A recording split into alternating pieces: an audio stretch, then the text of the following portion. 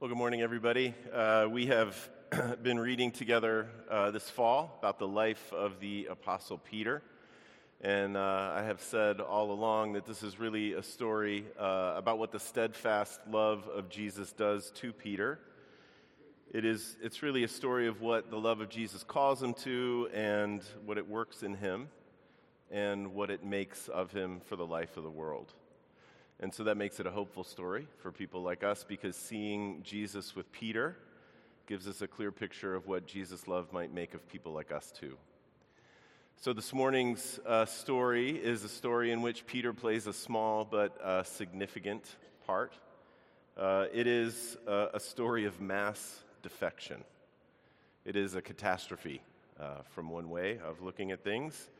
People have started to peel away from Jesus because he has said that he is the bread of life. So I'm going to read from the end of John 6 for us. I'll read verses 60 through 71. You can follow along in the order of worship where it's printed if you'd like. When many of his disciples heard it, they said, "This is a hard saying. Who can listen to it?" But Jesus, knowing in himself that his disciples were grumbling about this, said to them, "Do you take offense at this? Then what if you were to see the Son of Man ascending to where he was before? It is the Spirit who gives life. The flesh is no help at all. The words that I have spoken to you are spirit and life. But there are some of you who do not believe." For Jesus knew from the beginning who those were who did not believe and who it was who would betray him. And he said, "This is why I told you that no one can come to me unless it is granted him by the Father." After this, many of his disciples turned back and no longer walked with him. So Jesus said to the 12, "Do you want to go away as well?" Simon Peter answered him, "Lord, to whom shall we go?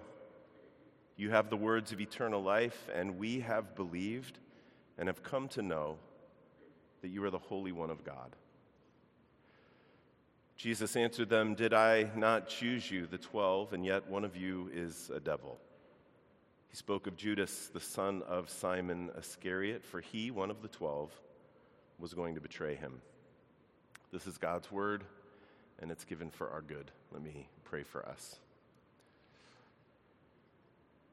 Father, we ask as we talk about this word that we have just read and heard together, that you would tend to us, tend to every one of us here, that you would meet us, everyone, in the places where we find ourselves this morning.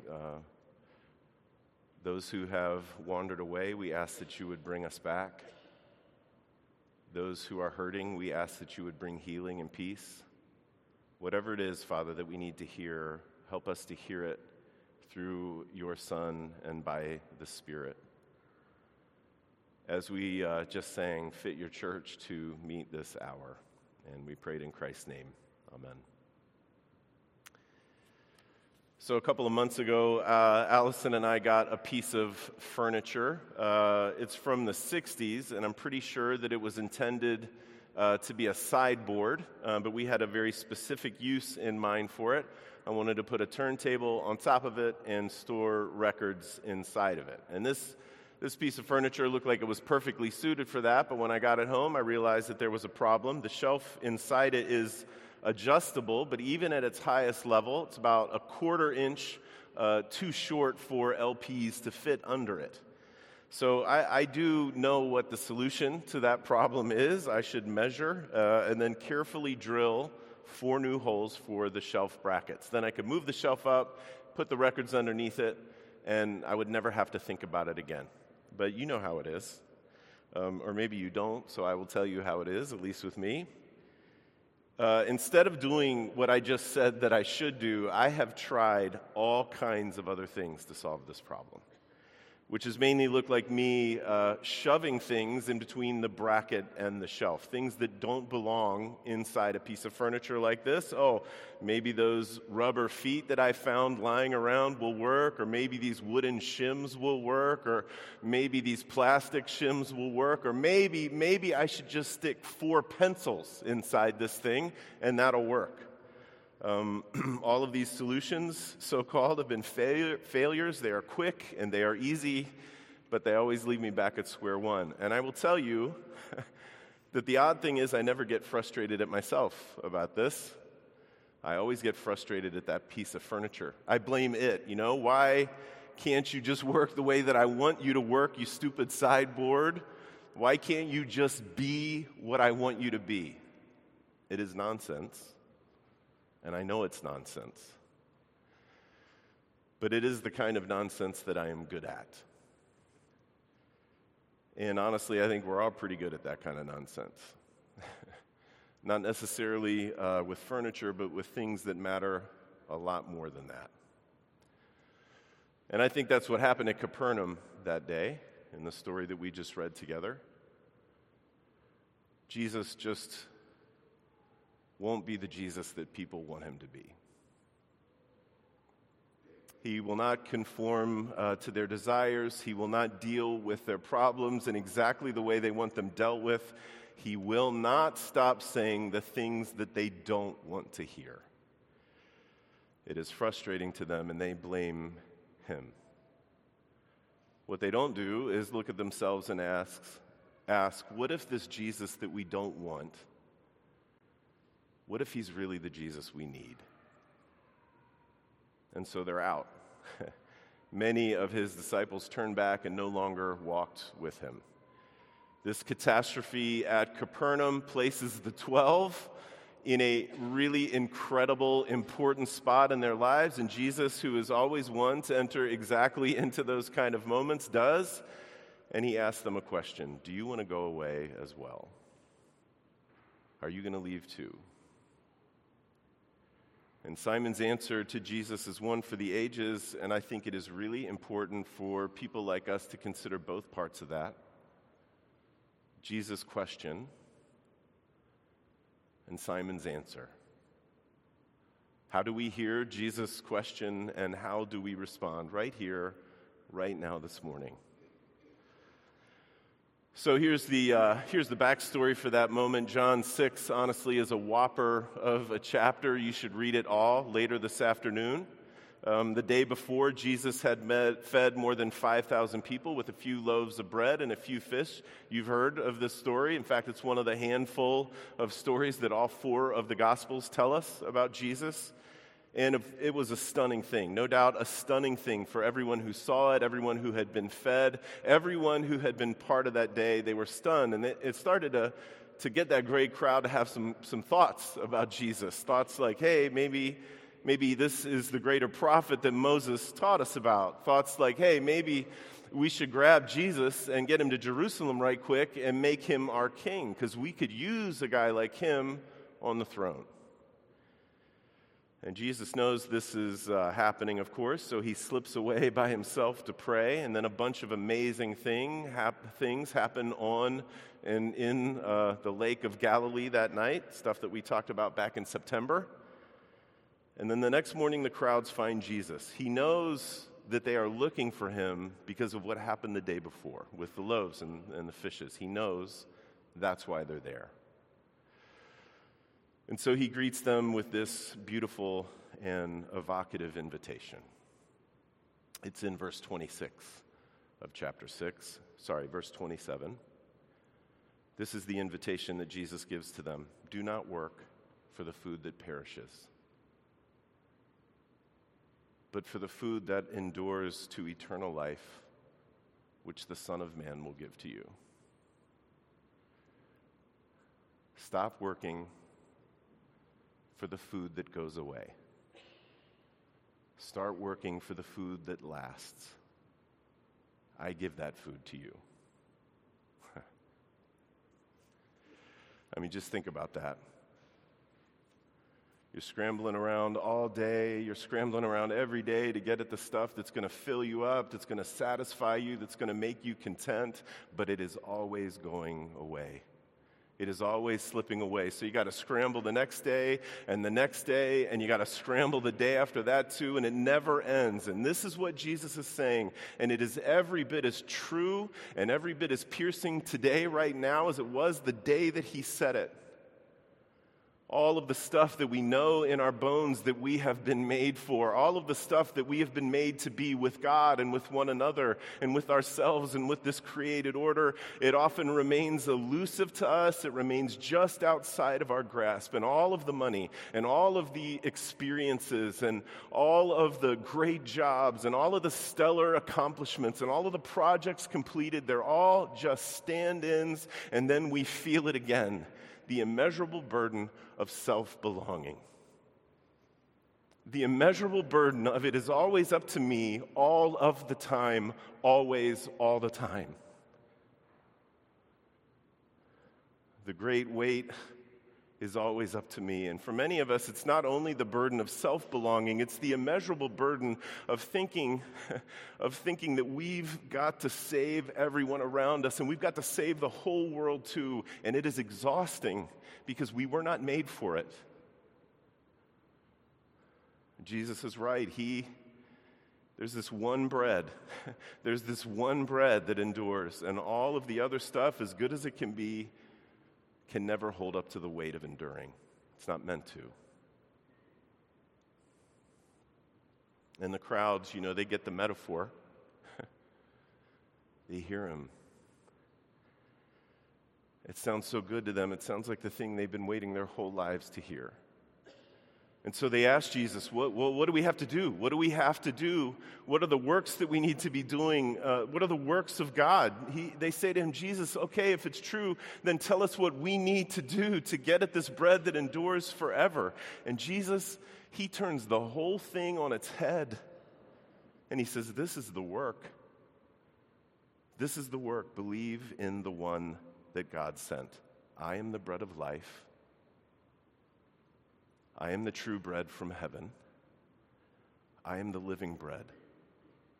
And the bread that I give for the life of the world is my flesh. Believe in me. And when many of his disciples heard it, they said, this is a hard saying. Who can listen to it? Not hard like we can't understand it, but hard like we don't want it. And Jesus knows this, and so he asks, do you take offense at this? And the truth is there is a lot in what Jesus has just said to them that was incredibly demanding of the sensibilities of the folks that were listening to him that day, right? You think you're better than Moses? You're Joseph's son. We know your mom and your dad. You're the carpenter's boy. You think you're better than Moses? I mean, you're telling us now that you're the bread of heaven? You think you know God better than we know God? You think you're closer to God than we are? And to think we just wanted just a little while ago to make you king, and now here you are talking about dying in flesh and blood for the life of the world. That's not what messiahs do. That's not who they are. Jesus just won't be who they want him to be. He won't conform to their dreams. He won't conform to their desires. Jesus will not baptize their measly version of the good life. And church, he won't do those things because of love, because of his steadfast love, because what they need and what this broken world needs is him, his life given for our life, his life given for the life of the world, the true bread from heaven. The food that endures. And I'm telling you, church, you eat that bread, and all the other stuff starts to fall into place. And you can understand, on the one hand, their objections. They do kind of know where he came from. And if that's where he came from only, then the stuff that he's saying seems like he's embarrassingly overshooting his station in life, I mean, if he's just the guy from Nazareth, if he's just the carpenter's son, then what he's saying is delusional. It's madness. And so Jesus asks another question. Then what if you were to see the Son of Man ascending to where he was before? And I think in a lot of ways that is the heart of the matter at Capernaum that day. Who is Jesus, really? He's not only the carpenter's son. He isn't only Mary's firstborn. I mean, church, he is that, and thank God he is that forever. He is seated with the Father right now as one of us. But he is not only that, he is also the one the Father sent, the Word who was with him in the beginning, who was with God, who was God. He is the Word who is made flesh. He's not Jesus like as some kind of an ideal. He's not Jesus the dispenser of wisdom. He's not Jesus the teacher of morality or Jesus the teacher of spirituality. I mean, I don't know what they thought that he was going to say when they came to him that day and said, what can we do? What's the work of God? I don't know what they thought he was going to say when they came to him and they said, okay, we want this bread. Tell us how to get the food that endures. Maybe they thought that he came to unlock some higher spirituality. Maybe they thought that he came to give them some secret or teach them some special way to pray, or to give them a list of 7 or 8 or 10 things to do to feel close to God and happy and overthrow Rome and whatever else it was that they wanted. They didn't need any of that thin, stupid stuff any more than we need any of that stuff. They needed the Word made flesh. They needed to rest by faith in the one, church, in the only one who can lead us through cross and resurrection and ascension back to the Father and to all that we have been made for as children of the Father. So that's who he's going to be, and that's what he will do because of his steadfast love. And it is a scandal, and it will not be co-opted, and it will not be tacked onto some other thing, because it is the only thing.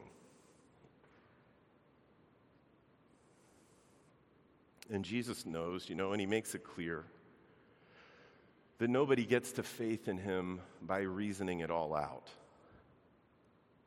or by some reflection on our own wisdom about stuff in life. He knows that. Not that those things are bad. Sometimes they're helpful, but they're not enough to get over the hurdle. They're not enough to swallow the scandal of Word made flesh. As Jesus puts it, it is the Spirit who gives life. The flesh is not any help there. But that's nothing to fear, church, because Jesus says that the words he has spoken to us are spirit and life. He is the one who, by the Spirit and through his word, overcomes our helplessness to believe. That's what Jesus does. Through his word and by the Spirit, he overcomes my helplessness to believe. To paraphrase the Apostle Paul to his friends at Galatia, we hear with faith. That's what we do. We listen to Jesus with faith, and it is enough, and it will always be enough. But after this, many of his disciples turned back and no longer walked with him. There was a mass defection from the Jesus who would not be co-opted to our desires. A mass defection from the Jesus who won't save us in precisely the ways that we would like to be saved. A mass defection against the Jesus who stubbornly will not listen to us when we say, Jesus, you can have this much of me, but not any more. So Jesus asks another question, this time of the 12 who are standing there after the great attrition. And I always like to remind myself that whenever Jesus asks a question, he is not asking because he does not know the answer. Jesus knows the answer to every last question he ever asks. But he still asks them, not for him, but for us, so that we will think on it, so that we will be able to begin to put to words the deepest and most important things inside of us. He asks questions as a means of overcoming our powerlessness to believe. And so he asks, do you want to go away as well? And then Simon, who had once wanted nothing to do with Jesus. Simon, who had been lifted graciously from the sea. Simon, the rock who holds the keys, the Satan who hinders. Simon, who once thought he could catch heaven in a tent. Simon speaks and he asks a question of his own. Lord, to whom shall we go? Simon wavers his whole life. I hope that's not a spoiler. I mean, Simon wavers all the way to the end, but he did not waver that day. You have the words of eternal life, and we have believed, and we have come to know that you are the Holy One of God. It is, I think, a very telling thing that in all of the Gospels, Jesus is only called the Holy One of God one other time. One other time, it also happened to be in Capernaum, very early in Jesus' ministry. It was a demon who called him that, terrified for its life. What have you to do with us, Jesus of Nazareth, it asks. Have you come to destroy us? I know who you are, the Holy One of God. I know that you are from God, and I know that my fate rests in your hands. And church, I think that is precisely the meaning of Simon's answer too. I mean, did Simon understand all that he had heard Jesus say that day about being the bread of life and about his flesh and his blood? Did Simon like hearing again that he is going to have to follow Jesus into death?